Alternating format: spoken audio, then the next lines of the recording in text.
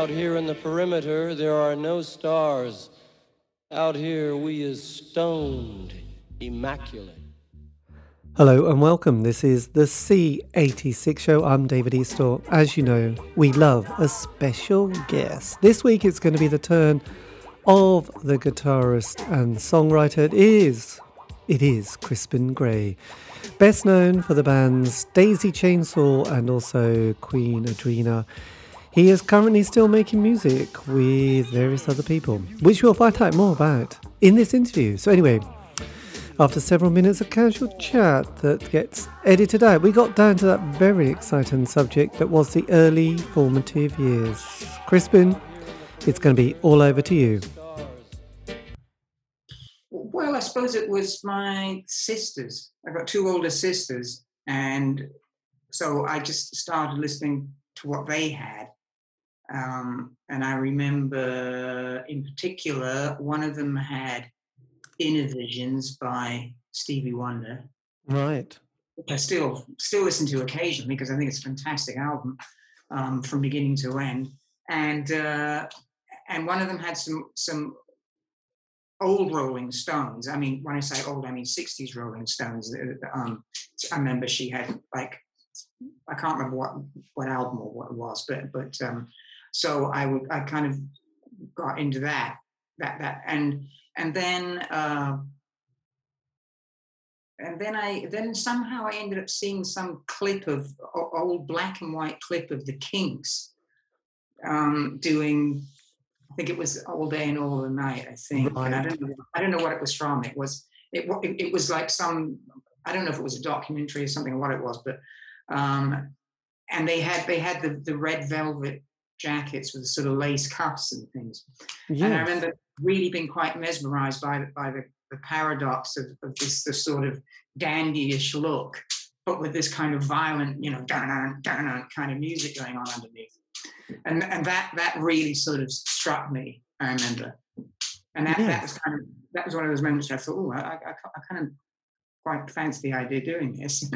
Yes. Well, it was quite interesting because I don't know. I mean, I didn't see it at the time, but I saw it decades later and probably quite recently. There was an amazing documentary on Rod Stewart before he was even kind of famous, being a mod walking around London in with a black and white film. And I always wondered how and why they did this kind of little film. And in fact, not only did it must have cost a bit of money. He was a complete unknown, but he was Rod the Mod back then, wasn't he? Yes. He did a bit of a yes. I've seen pictures of him, and the other odd thing about him is that the picture I saw of him, because I was surprised when I saw some picture of him as the mod with everything perfect, the hair perfect, but he had a beard, and I thought it was really weird to sort of have this kind of perfect mod haircut, but with a beard.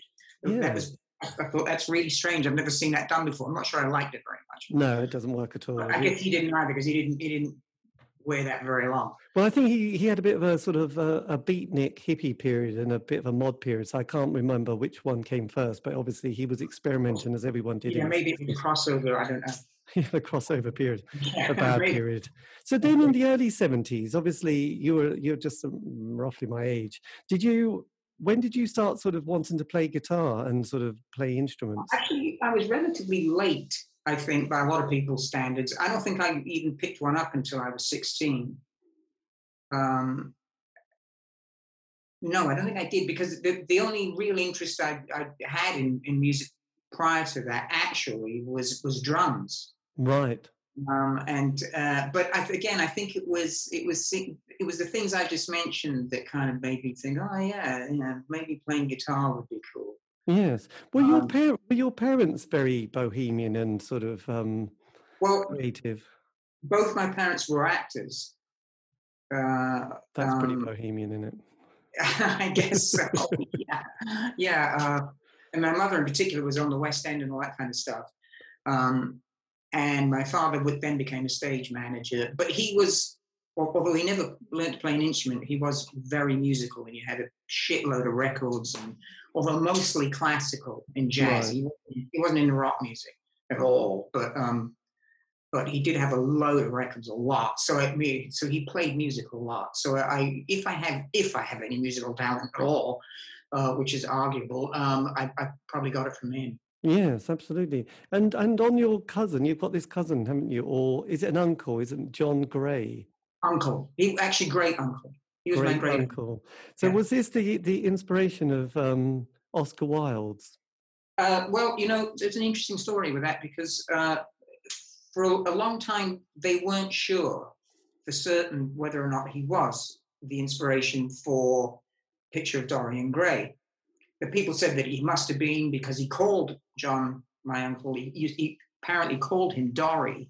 Right. And they didn't have a very, I don't think, not a very long time together, I don't think. But anyway, but then not that long ago, they found some letters or something. I think it was a letter or something that was written by Oscar Wilde to somebody, and it sure enough, he says in it that the idea for Picture of Dorian Gray came from John Gray. I mean, so it's pretty much that's it. They know that he certainly was thinking about him. so was he quite a dandy? Well, he was a poet, John Gray, at first, and it was him, and he knew obviously Oscar Wilde and what's his face, I can't remember now, but the other guy that became Oscar Wilde's boyfriend, whose father got really upset. What the hell was it? Was it Lord Alfred Douglas or something? Yes, Bosie. Yeah. That's the one. Yeah, so he knew him as well, and a few other people of that time that were poets, etc. Yes. And then, oddly enough, eventually he ended up becoming a priest, and is buried somewhere, I think, up in Scotland, I think, or north of England, or something like that. Wow. At his church, which I've never been to, but fair enough. But anyway, yeah, that's the story of him. So things to do when you get older: visit graves. To be honest, last week I went to visit the grave of Elizabeth Smart, who wrote the book. I sat down at Central Station and wept, or something like that, which Morrissey from the Smiths quoted a lot of her sort of lyrics or her lines. She was buried in Suffolk, and my parents lived there, so I thought, it's a nice afternoon, let's do that. But then, right, so did punk come into your orbit at all? Were you a bit too young for punk? Oh, yes. No. I mean, I was a little bit too young for it to be there properly, when it all kicked off. So, but I do remember being aware of it. And I did actually end up buying a Sex Pistols record. I wish I could say it was Nevermind the Bollocks, but it wasn't. It was actually a sort of compilation called Flogging a Dead Horse. Yes, I bought that as well. So yeah, I bought that. Yeah, with the girl on the front. She have an ice cream in her hand or something. Yeah, it was that one. But it did have Stepping Stone and yes, certain other tracks, which it also had Sid Vicious doing Something Else by Eddie Cochran. And I actually really liked his version of it. I really liked it. Yes. I do remember, I do vaguely remember, and I did actually see The Clash back then. I saw them and it must have been their last tour, because oddly enough, it's possible that the guy they had on drums was possibly the very last one they had, who was Pete Howard, who ended up playing drums in a band I was in, now about 10 years ago, called Queen Adrena. Oh. And I asked Pete, I saw you wherever it was, such and such, but he couldn't remember if that was him or not. He couldn't remember the gig. Yes. So we don't know for certain, but it could have been him. Was he on the album Cut the Crap? No, because that I think on that album they didn't use a live drummer. Jesus, it was that bad. He was in the band at that time, I think. Yeah. It wasn't a great album, though I do like one single from it. So then, look, 79, Thatcher gets in, which is always fascinating. And then, the 80s are here with a huge amount of unemployment. Now, a lot of bands that I've interviewed during that period all were on job seekers allowance and enterprise allowance schemes, and had that 1 year where they could just scrounge the dole, basically, and form a band. What happened to you in the 80s, especially the early 80s? Not much. I didn't do anything like that. I did end up being an adult later on, but I guess I learned to play the guitar, I suppose. Yes. And then eventually I guess was it 88, I suppose, is when I finally decided to try and put a band together, and it was the bass player who actually never ended up doing a gig with us, but a very good friend of mine to this day. And he suggested we find a female vocalist because I already had a bunch of songs written, but I've got quite a high-pitched voice. So he said, "Oh, we should get a girl to sing these."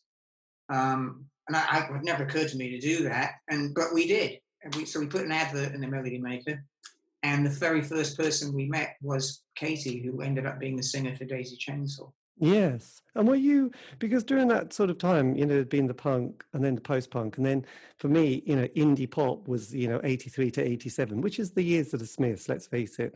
But then there was a kind of, that kind of, as you probably realize yourself, that you get scenes, don't you? And you have that honeymoon period where it's really good, and then it sort of dies. And then the next wave of 16 to 18-year-olds come along and they want their band. So when the Smiths broke up, that did feel like a period had sort of moved on, and then we had ecstasy in the dance world that had started to emerge with sort of bands like I remember that. Yes, and there was definitely like a lot of the bands I've interviewed, it was like, what happened? Why did you finish this? Like, well, by the third album, to be honest, no one was interested in us anymore. So that was kind of a reason to break up. And also, people saying, dance music is where it's at, and it's like, God, we're just indie kids. We're not going to do dance music. So there was a lot of bands that kind of finished at that point. But then obviously you started around that period where there was all that North London scene of people like My Bloody Valentine and Silverfish and the Faith Healers. So were you sort of picking up on those kind of scenes? Well, I guess not consciously, of course, but I guess we were. I mean, we played with the Faith Healers a couple of times at least, if not more, before we had our hit. I remember them very well, and I remember the Silverfish very well because I still know Fuzz, the guitarist, to this day. Oh yes, Fuzz, really nice bloke, and. So I suppose we were. There's quite a few other bands. I don't know if you remember a band called the Telescopes. I remember they were around at the time. And Loop. I saw them. They were probably the loudest band I've ever seen. Even then, I was young, but even then I was thinking, oh my God, this is bloody loud, and I like to play loud. Yes. Nice, they were loud. Yeah. But I remember seeing them, and then also some bands maybe you haven't heard of. There was another band called Beef. I don't know if you've heard of them. They were around at the time. Had a girl singer. But anyway, yeah, sorry, I've kind of gone off the plot. Yeah, well, I suppose it was kind of interesting because you get those little, because there'd been bands like Husker Du and Big Black and then Sonic Youth and the Swans and the Butthole Surfers, and they came along, and I thought they were amazing, but they weren't going to have huge hits, and it was like, it wasn't like 89 when Nirvana brought out Bleach. It was kind of when they brought out Nevermind that things really opened up into it. Yeah, absolutely. Yes, grunge and stuff like that. So did you, having to navigate that period? Because I know there were certain bands that came along where, like the Sundays suddenly appeared, and it was like, I know they were still quite a big, but there was almost like, God, that party's kind of finished. It was like, but that's a bit of a sweeping statement. But I just remember thinking, God, a few years ago that would have been brilliant. But you've slightly come along when it's changed a bit, really, hasn't it? Yeah, I guess so. Yeah. So you're asking? Yeah, I suppose it was just when you were starting to sort of form the band and creating the sound, whether you were that influenced and aware of all the other scenes that was kind of happening. Actually, when I the things I was writing, I wasn't actually that aware. I wasn't at all. I was writing really in a way that I thought was sort of like. I thought I was writing in a kind of early Rolling Stones, early Who sort of way. That's what I thought I was doing. Except I had been in one of the major things I was influenced by with bands like the Stooges and the Sex Pistols was their guitar sound. And so I was trying to get that kind of, particularly Steve Jones guitar sound, which I really liked. Yeah. And I was sort of trying to get that kind of distorted, kind of razory distorted sound. But no, I think, I mean, we were certainly aware of, certainly when Nirvana came out with Nevermind, definitely I remember being very aware of that. Yes, And because I remember we're both actually it's interesting with Silverfish and the Faith Healers. They both had fantastic lead singers, didn't they? Who were both yeah, women. And then yeah, you also had this very striking sort of front woman as well. And yeah. and sort of looking at a lot of bands over the decades, and you probably do still, the lead singer is so important to bring a band together, really, isn't it? Oh yeah, absolutely. No doubt about it. I mean, yes. Believe me, yeah, I know that. Yeah, it's. I mean, everyone is important, and you'd be amazed just how important the other members actually are. And I have to say, in the drummer and bass player in particular, their defense. I mean, drummer and bass player of any band. We're not just talking about Daisy Chainsaw, but they're also massively important in ways that people don't really realize. Very often, a lot of singers don't realize how important they are. But yeah, you're right. I mean, if you're going to have a singer, you got to have someone with some kind of personality or something going on. Yes. It's pretty difficult without And that. I mean, obviously, it's like you don't go to, well, you do now probably go to college to write songs, but did you find sort of bringing music together and actually creating a song quite an amazing experience? When it actually came together and I felt it was working, yes. Oh, absolutely. I still do.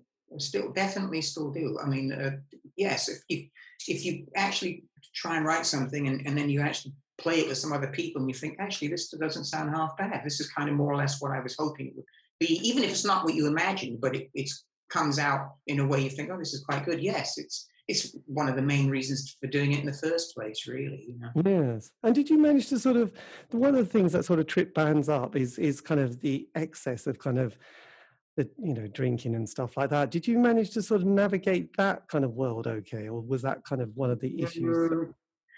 I'm still struggling with that one. No, that's a difficult one that I think is very.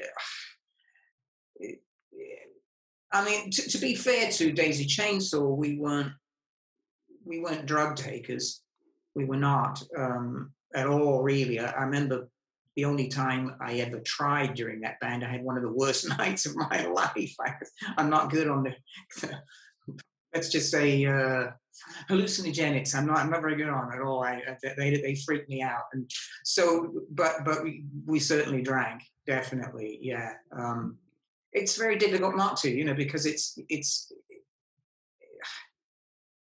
if you have any kind of taste of success, well, it's, whilst in one way it's great, in another way it piles on the pressure, so it's, and certainly booze has always been kind of put in front of you, most of the time. Yes, it's just kind of, in the last 6 months, was it the guy from the Senseless Things kind of passed away, didn't he? And other bands. Yes, I knew him very well. Yeah, yes. We played with him recently. I was very sorry about that. Very sorry. Quite something. And then, sort of members of Smash also looked quite sort of wrecked, and These Animal Men also have a sort of look of, blimey, that was kind of quite a rough time in a way. I haven't seen those guys. I did play with the guy from Smash a few years back. It must have been about 6 years, maybe 7 years ago or something. But he looked all right then, but I haven't seen him since, so I don't know. I suppose I've done an interview with him, and he I don't know. He sounded like things had been rough, which is never good. So when you brought your first EP out, Love, Sick Pleasure, that kind of escalated the band very quickly. I mean, is it quite frightening when you have that sort of success after probably wanting success and then think, oh my God, it's kind of happening? No, it was great in one way. I mean, it was fabulous. I mean, and it was really, quite a shock because, especially at that time, you didn't get bands making the kind of records that would go up in the national charts. I mean, it was a ridiculous, stupid novelty song in a way, but I can say that because I wrote it. So it's okay for me to say that. But it. So it was quite a shock because, funny enough, I remember when we first did it, we didn't even have a record label. All we had was, we were with a publishing company called London which no longer exists.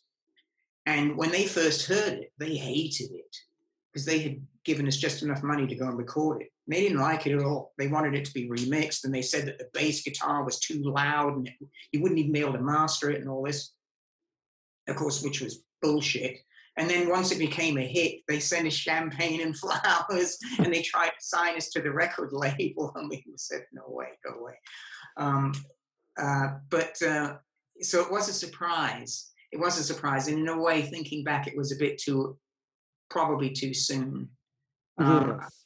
I think especially for our singer, she was not prepared or ready for that at all. She didn't realize that.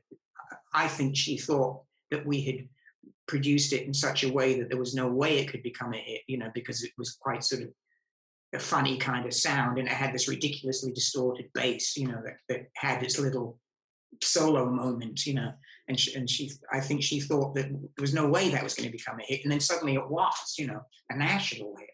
And I don't think she was ready for it at all. In particular, I think the rest of us definitely were, but of course the focus, the spotlight was on her. Yes. So it was a lot harder for her than the rest of us. We could just stand there and play if we wanted to. We didn't have to necessarily, perform, but she had to. And so, or felt she had to anyway. And so it was very difficult for her. And I think that's why she couldn't stick it, and that's why she left.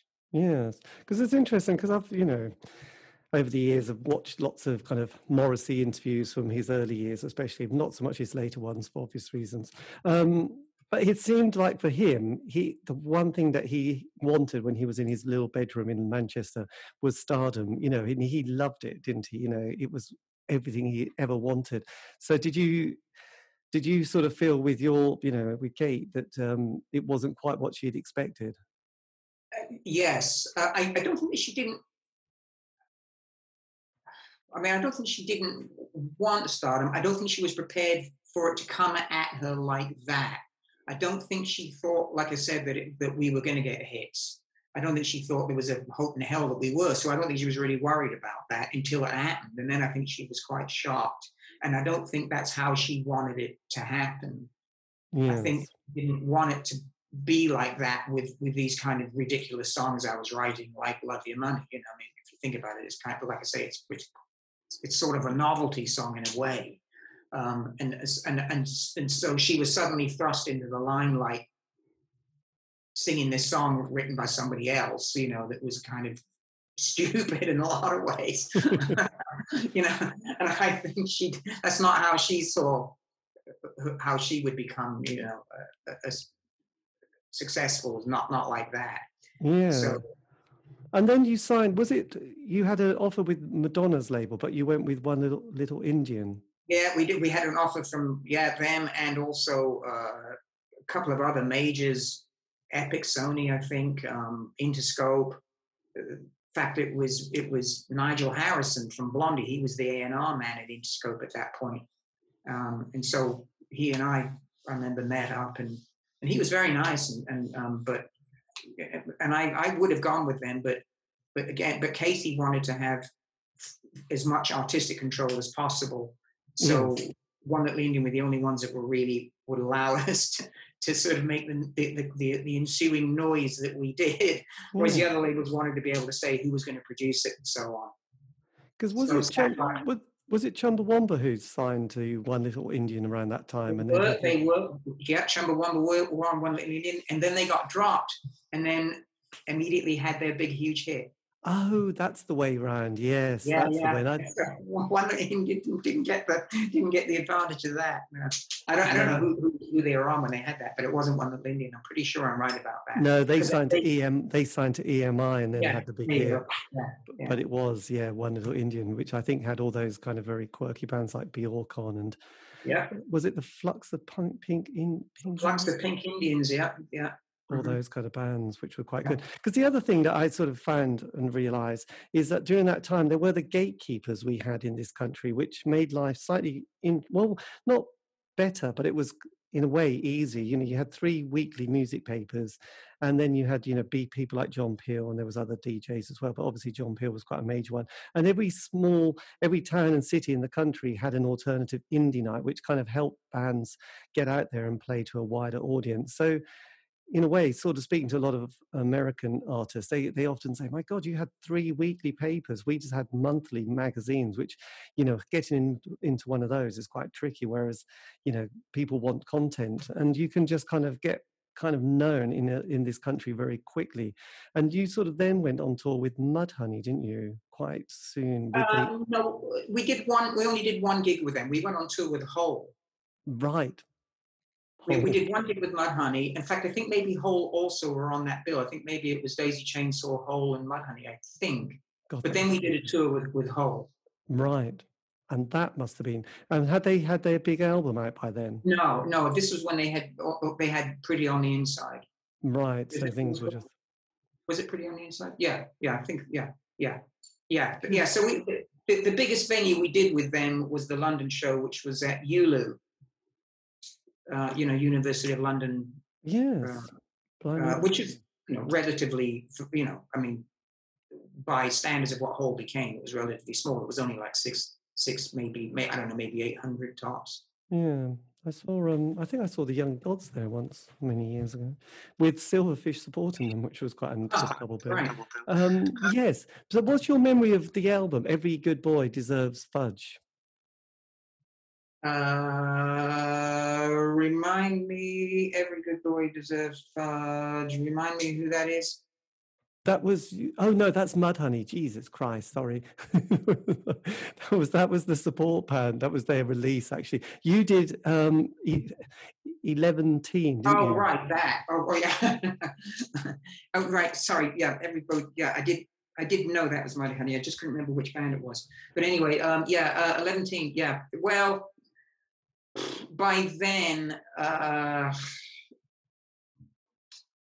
we really did go down this path of noise, and it's funny, I remember right after we released that, we met up with a journalist called Mick Mercer. Oh yes, Mick.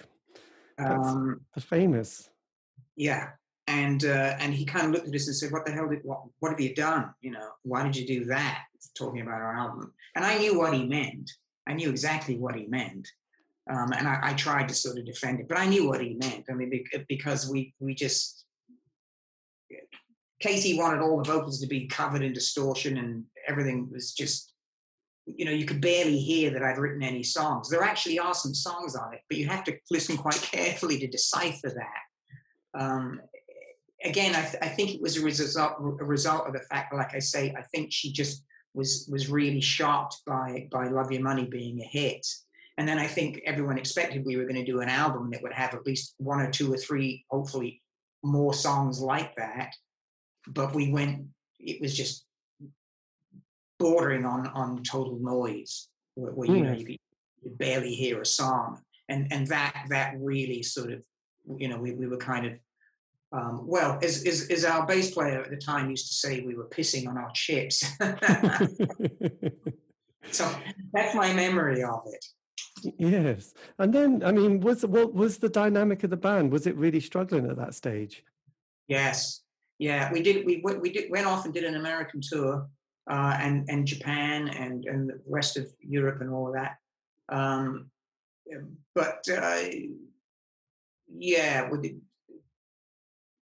We in particular, I won't say who, but some of us were barely talking to others. Right. You needed band therapy, didn't you? Yeah. Band therapy would have helped. We did. Yeah, we did. The only person really who was able to help at all in that department was, oddly enough, our sound guy, who also was the producer for the album, who's a really good guy. And but by the way, before I forget, I don't mean to suggest that the way the album sounded was anything to do with him. I'm talking about a producer called Ken Thomas. Right. He was great. He's fabulous. He ended up doing Sigur Rós and an album with Dave Gahan from Depeche Mode and so on. But he did whatever we wanted, which was brilliant, because it was actually difficult to find producers that would do that. but he was the only one that was able to sort of talk sense to us, and he kind of was probably, without him, I'm not sure we would have even managed to do the American tour. Yes, He kind of kept it together. because that's the one thing that often a lot of bands have often said when, sort of talking about them finishing. It was like they mention, there's a period of time. It's like normally 5 years. A band gets together, they have that 12-month honeymoon period. Yeah. They make a single. John Peel plays it. They get a John Peel session, and then the first album, things going well. The tour around the country. The second album, bit tricky, and then they often say, "Oh, we toured America, and then we broke up." So, how did you find the American experience? I loved it. Because I loved touring. The high point was Japan, but America was still great. I mean, in particular, I have to say, I suppose not surprisingly, the bigger cities like New York was really good. In fact, funny enough, the Verve actually supported us in New York. Right. And then and Dallas, which I was amazed by. I was thinking, oh my God, Texas, they're going to hate us. But no, Dallas was absolutely fabulous. It was great. And LA was brilliant. And it turned out years later, I found out that when we played in Los Angeles, and we played at the Whiskey, which is, where the Doors had played and all that, that there was someone in the audience called Marilyn Manson. Wow. He saw us there at that gig. And I know that he did, because he came up. This was years later at the Kerrang Awards, and he said, "I know you," and he described exactly what I was wearing, what I looked like at the time, and I was like, "Well, yeah, you're right. You did see me there, yeah." Yeah. So that, mind you, maybe I shouldn't say that. I don't know where he's at now, but I don't know. I recently did an interview with a member of the Glitter Band, and he was quite nice. Or which one? The drummer, I can't remember his name. Oh, right.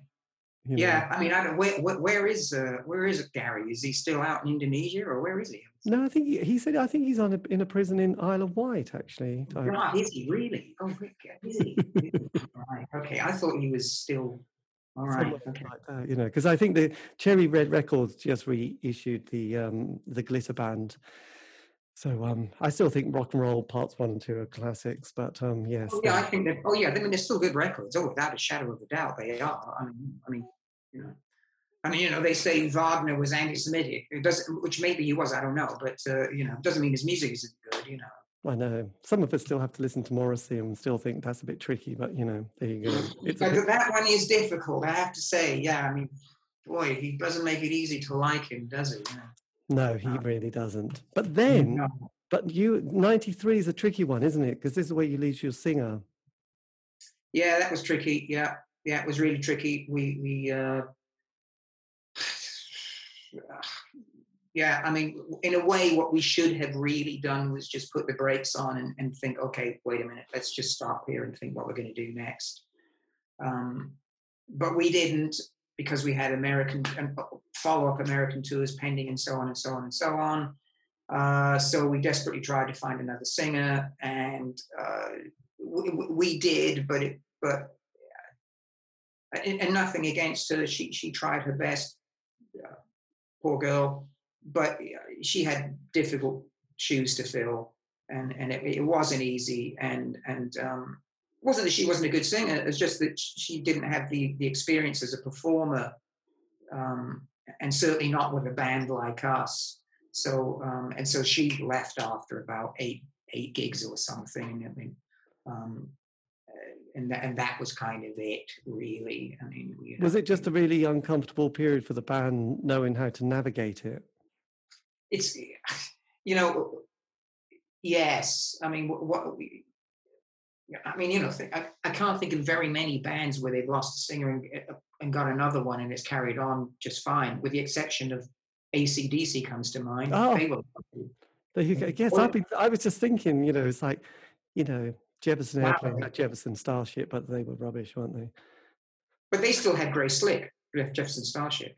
Oh, that's true. Yeah. So, somehow the 80s production was just not good. Yeah, that's I agree with you there. I know you're not wild about that, but they still had her. And the 10,000 Maniacs were like still going, but it's not got Natalie Merchant, has it? Oh, I didn't even know they changed things. Yeah, she left after the last album in 1990, and then I think the rest of the band thought that was it, and then they obviously went, "Well, actually, we still quite like playing music, and we can get another singer, and we can become a super tribute band." But no, that's unfair because they are the original band, but without Natalie, with a different Right. vocalist, and you know they play those kind of places where people don't mind listening to them without Natalie Merchant, but the rest of the band are still with them. So yeah, but no, you're right.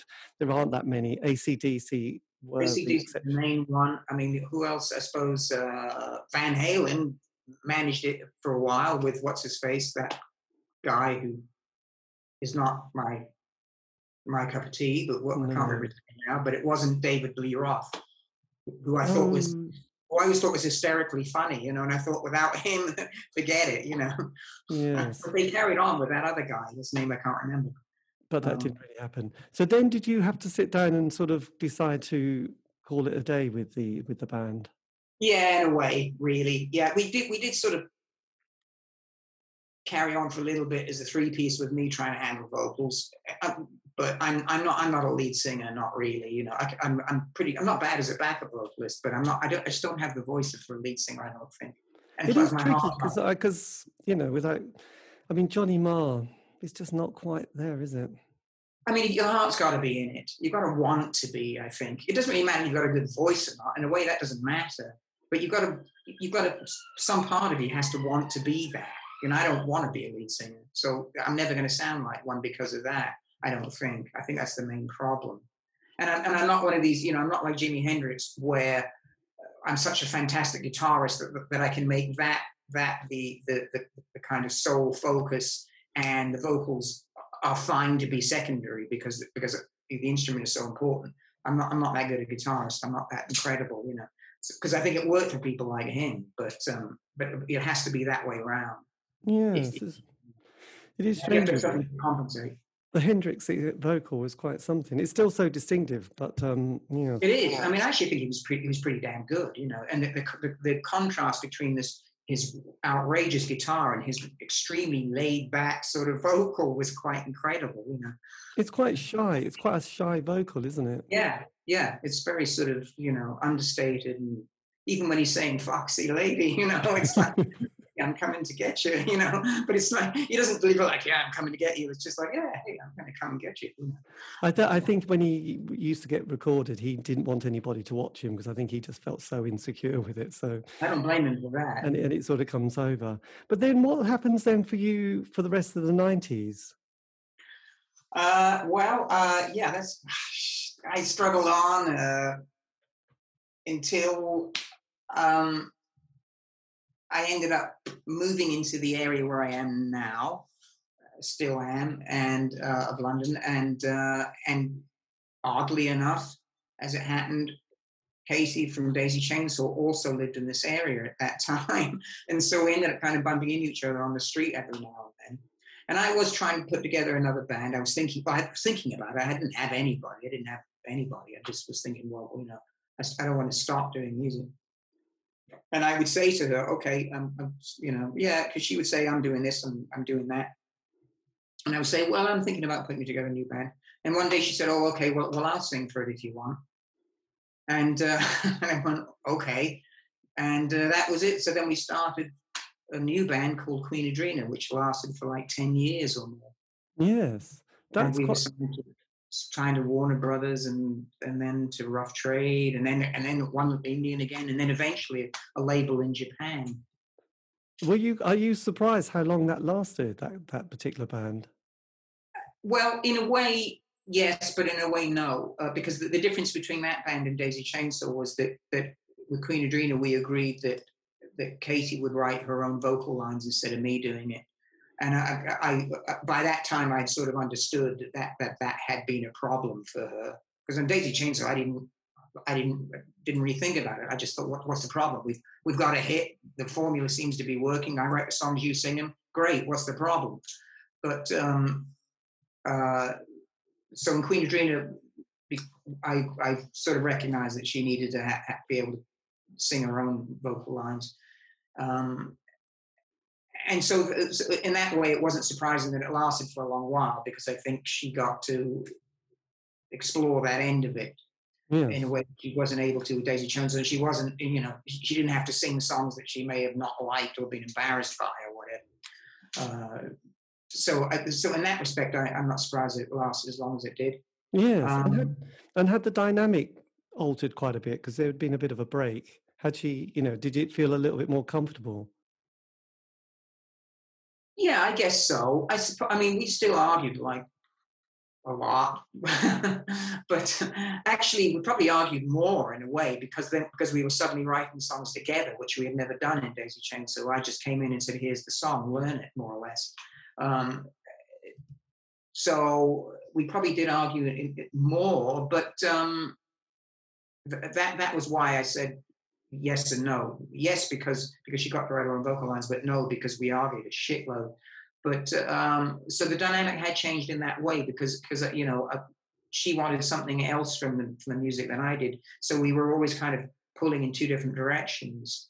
I think in a way Katie wanted to do something probably more like she's doing now, which is not something I've got nothing against it. It's just not something I want to do. So we Yes. were all kind of we were always trying to get these two different things to sit with each other. And it was always very difficult because of that. I always wanted to rock out in one way or another, and she always wanted to try and do something more sort of, I don't know, atmospheric or something. Not that I dislike atmospheric things. I love a lot of stuff like that, and occasionally even myself, I might try and go in that direction. But I still, even to this day, even in my advanced years, but I still love loud music. I still love it to be loud and all that stuff.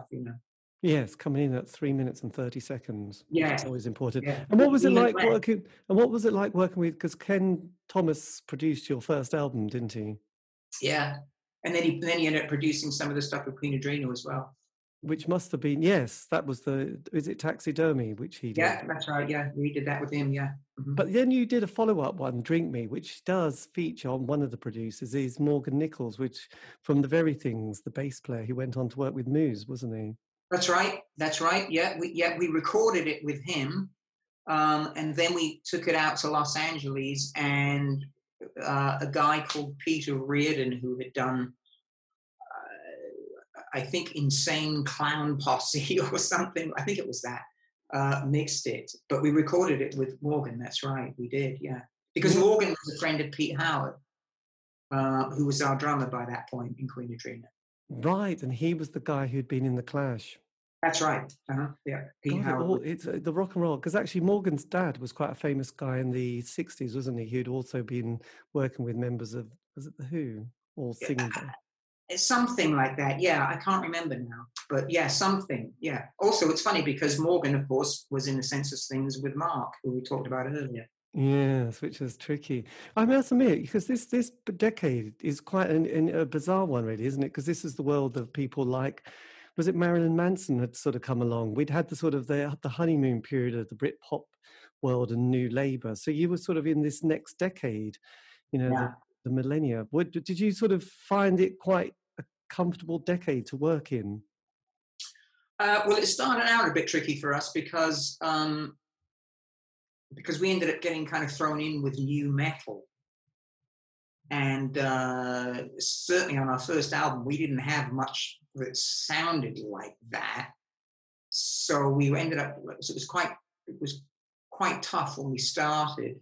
That's kind of why the second album that we recorded with Morgan sounded the way it was, because I was like, look, we have to do something that means we can compete with who we're playing with.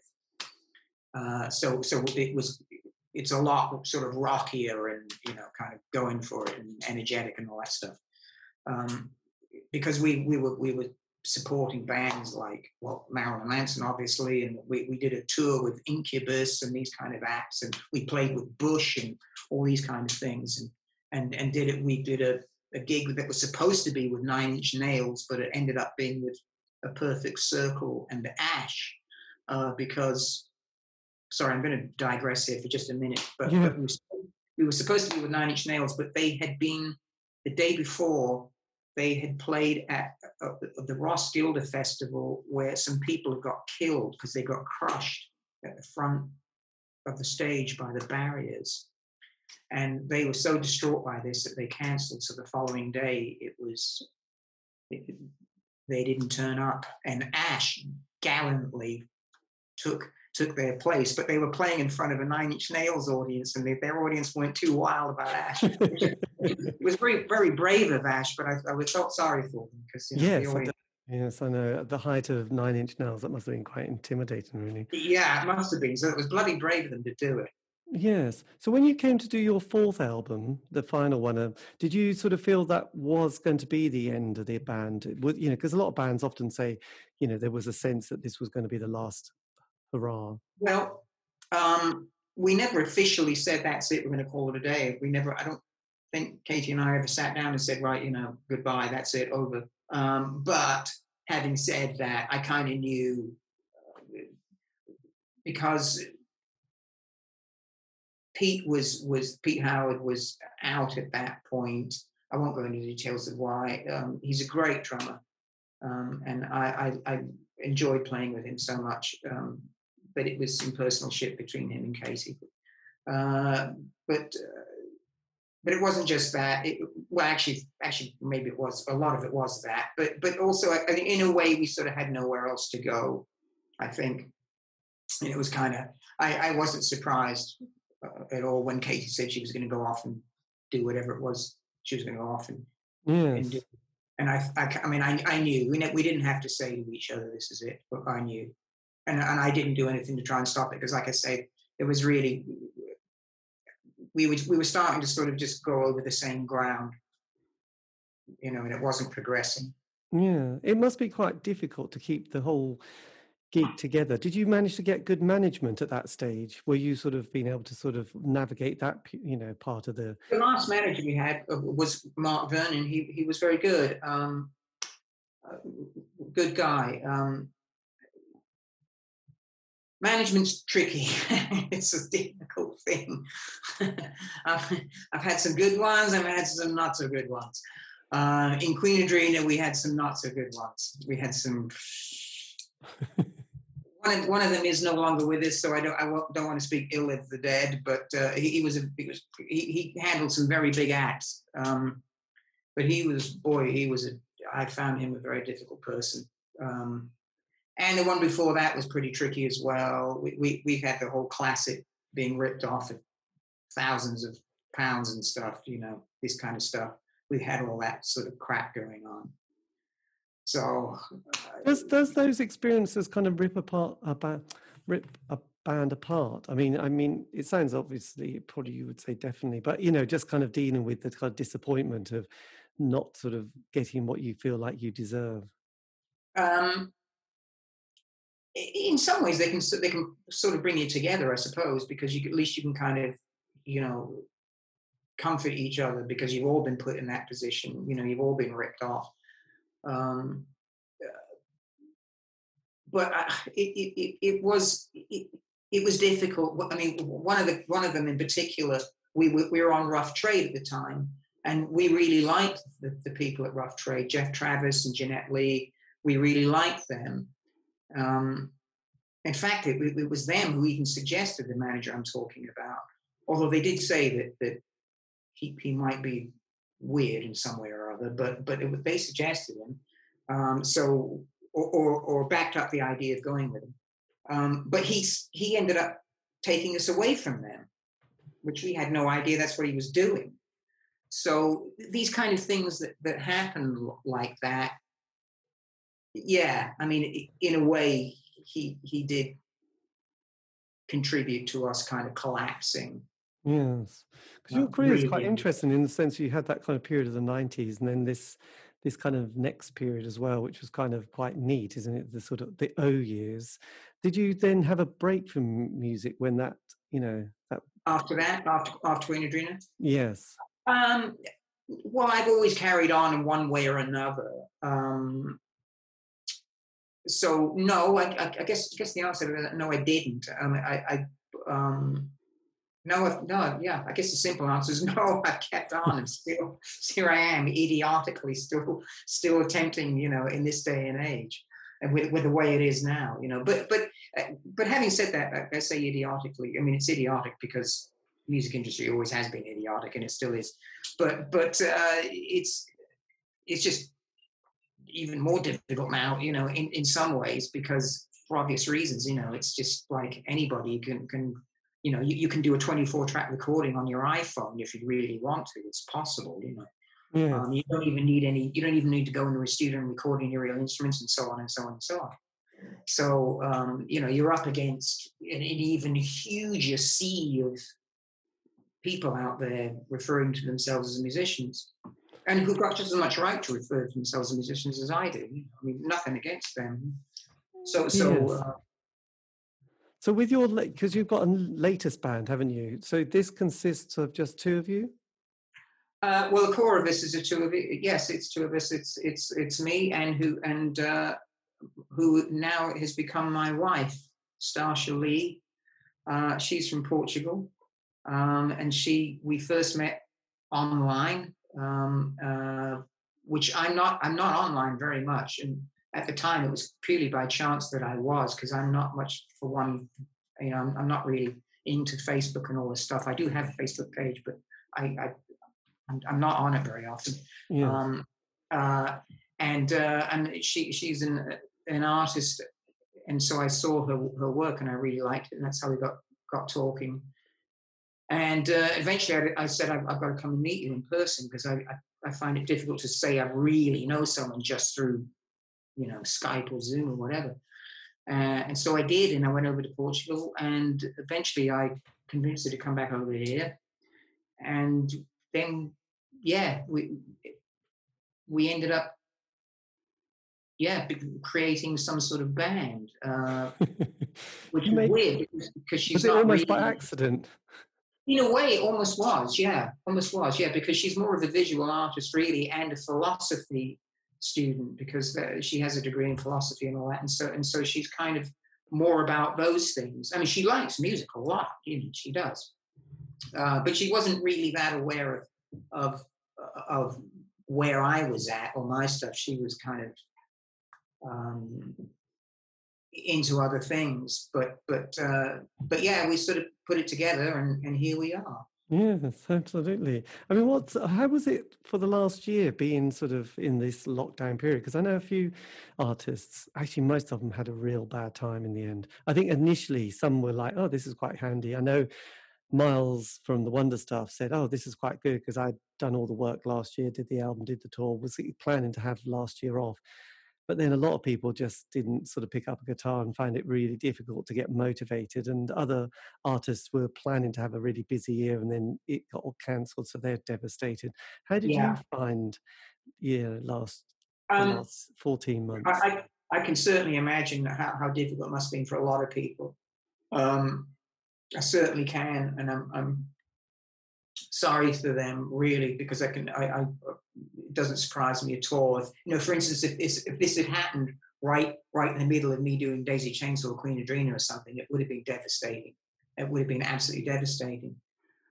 Fortunately for us, it wasn't actually devastating. In a way, I think we needed to stop just constantly trying to play live.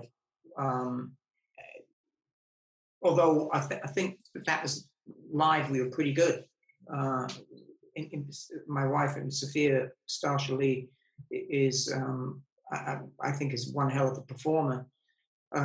So we were good at that, but we hadn't quite got down the recorded side of it. We hadn't quite figured out what the hell how we wanted it to sound, and so on and so on.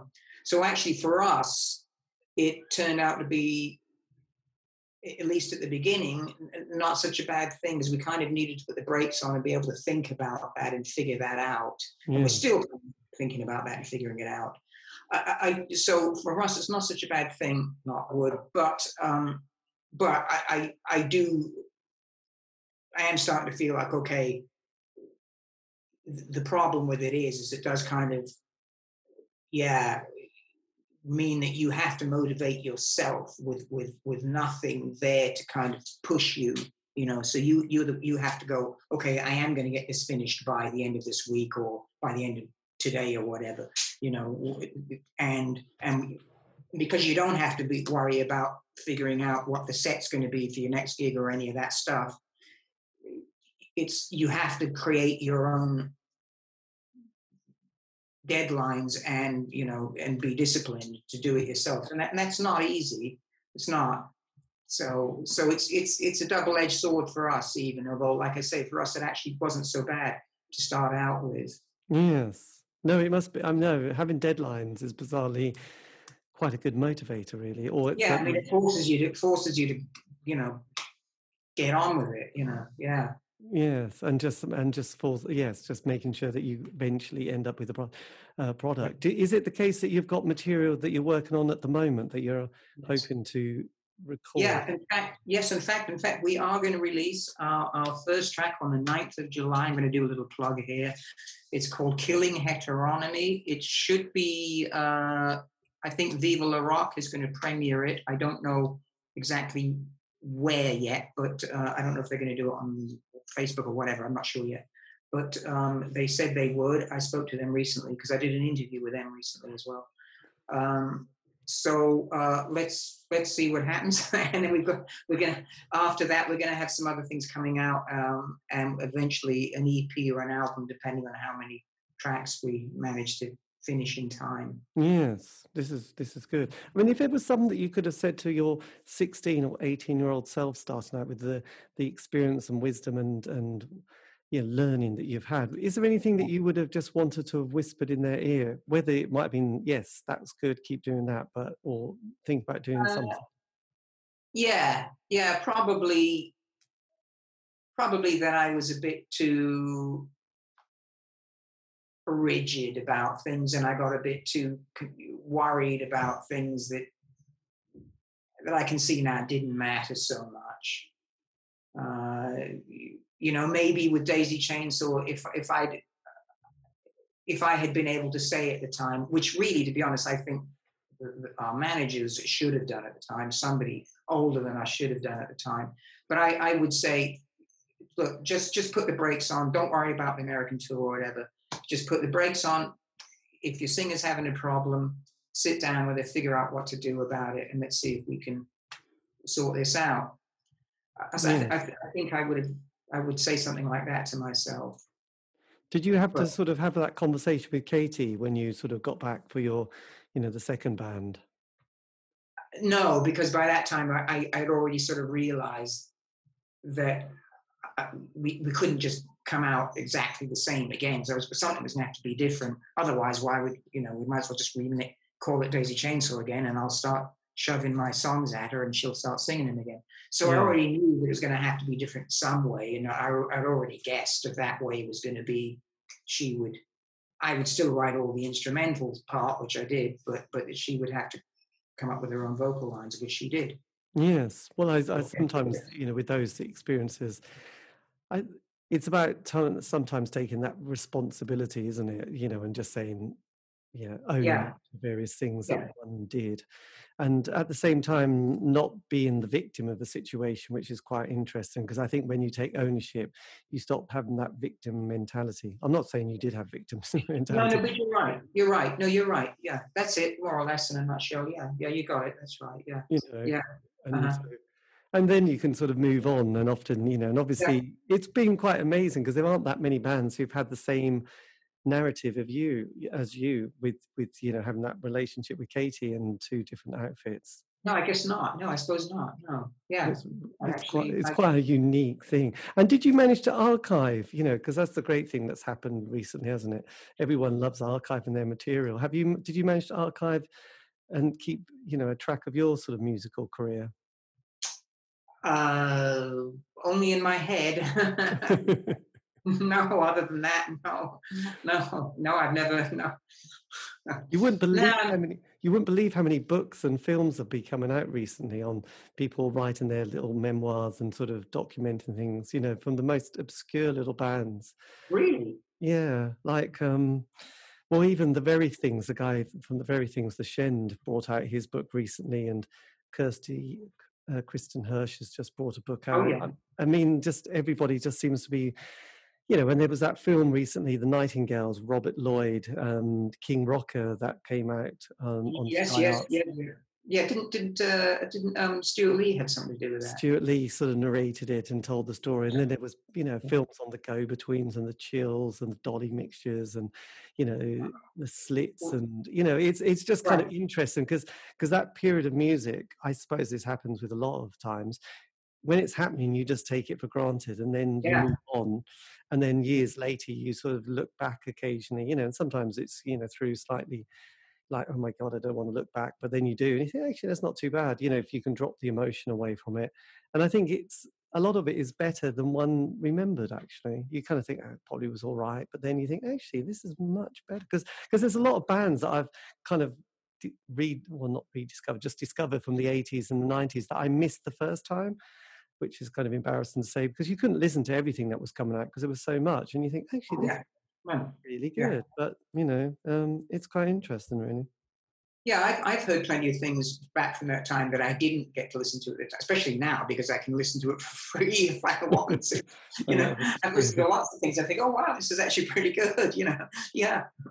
I know. So so that's why I was just wondering if you'd documented a lot of your stuff and. No, never have. No, never have. I don't know. Maybe I should, but for me, I'm not. It's funny. Didn't Mick Jagger recently?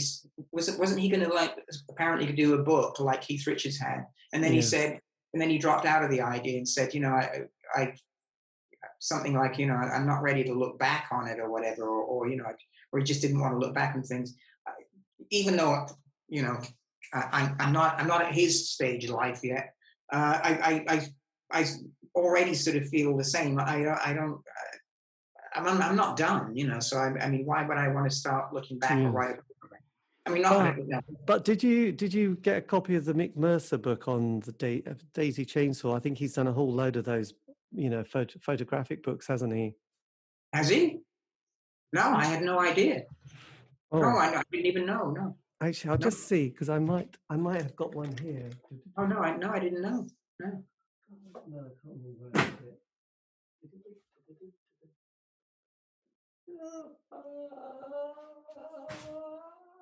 Oh, these are the ones. Jesus, sorry, I should have been more rehearsed there, shouldn't I?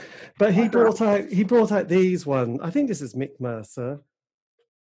Oh, I mean, I knew that he'd done some book about goth or something. Or... So there was so he's been bringing out all his books on that period. He did one on Bleach, which I bought, and then I didn't buy loads, and then they gave these ones, and I'm sure there's one on Daisy Chainsaw he did as well.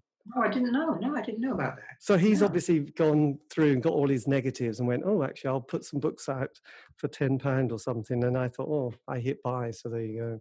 So, yes, anyway. I'll check that out. No, I didn't know he had. No. Yes. And I just, if you go to his Facebook page, you can go to this link and then you'll see all these kind of literally hundreds of books on those bands from that period. And I'm pretty sure Daisy Chainsaw has definitely got one of them. I'll have a look, because I know he did take a lot of pictures of Daisy Chainsaw. So yes. I will look. But that's great. Well, look, Crispin, thank you ever so much for this. And if you want, I can always send you the link and then you can always post it on your... Yes, please do. Yeah, because I'll share it and all that crap, Yeah, I know. That's a technical term. Yeah. But yes, no, that's absolutely fine. But look, thank you again for your time. And yes, all the best for the future. And yes, I hope it goes really well. But yes, I'll plug, the EP coming out. And that would be fantastic. Yes. But anyway, look, as we sit in darkness, take care and thanks a lot.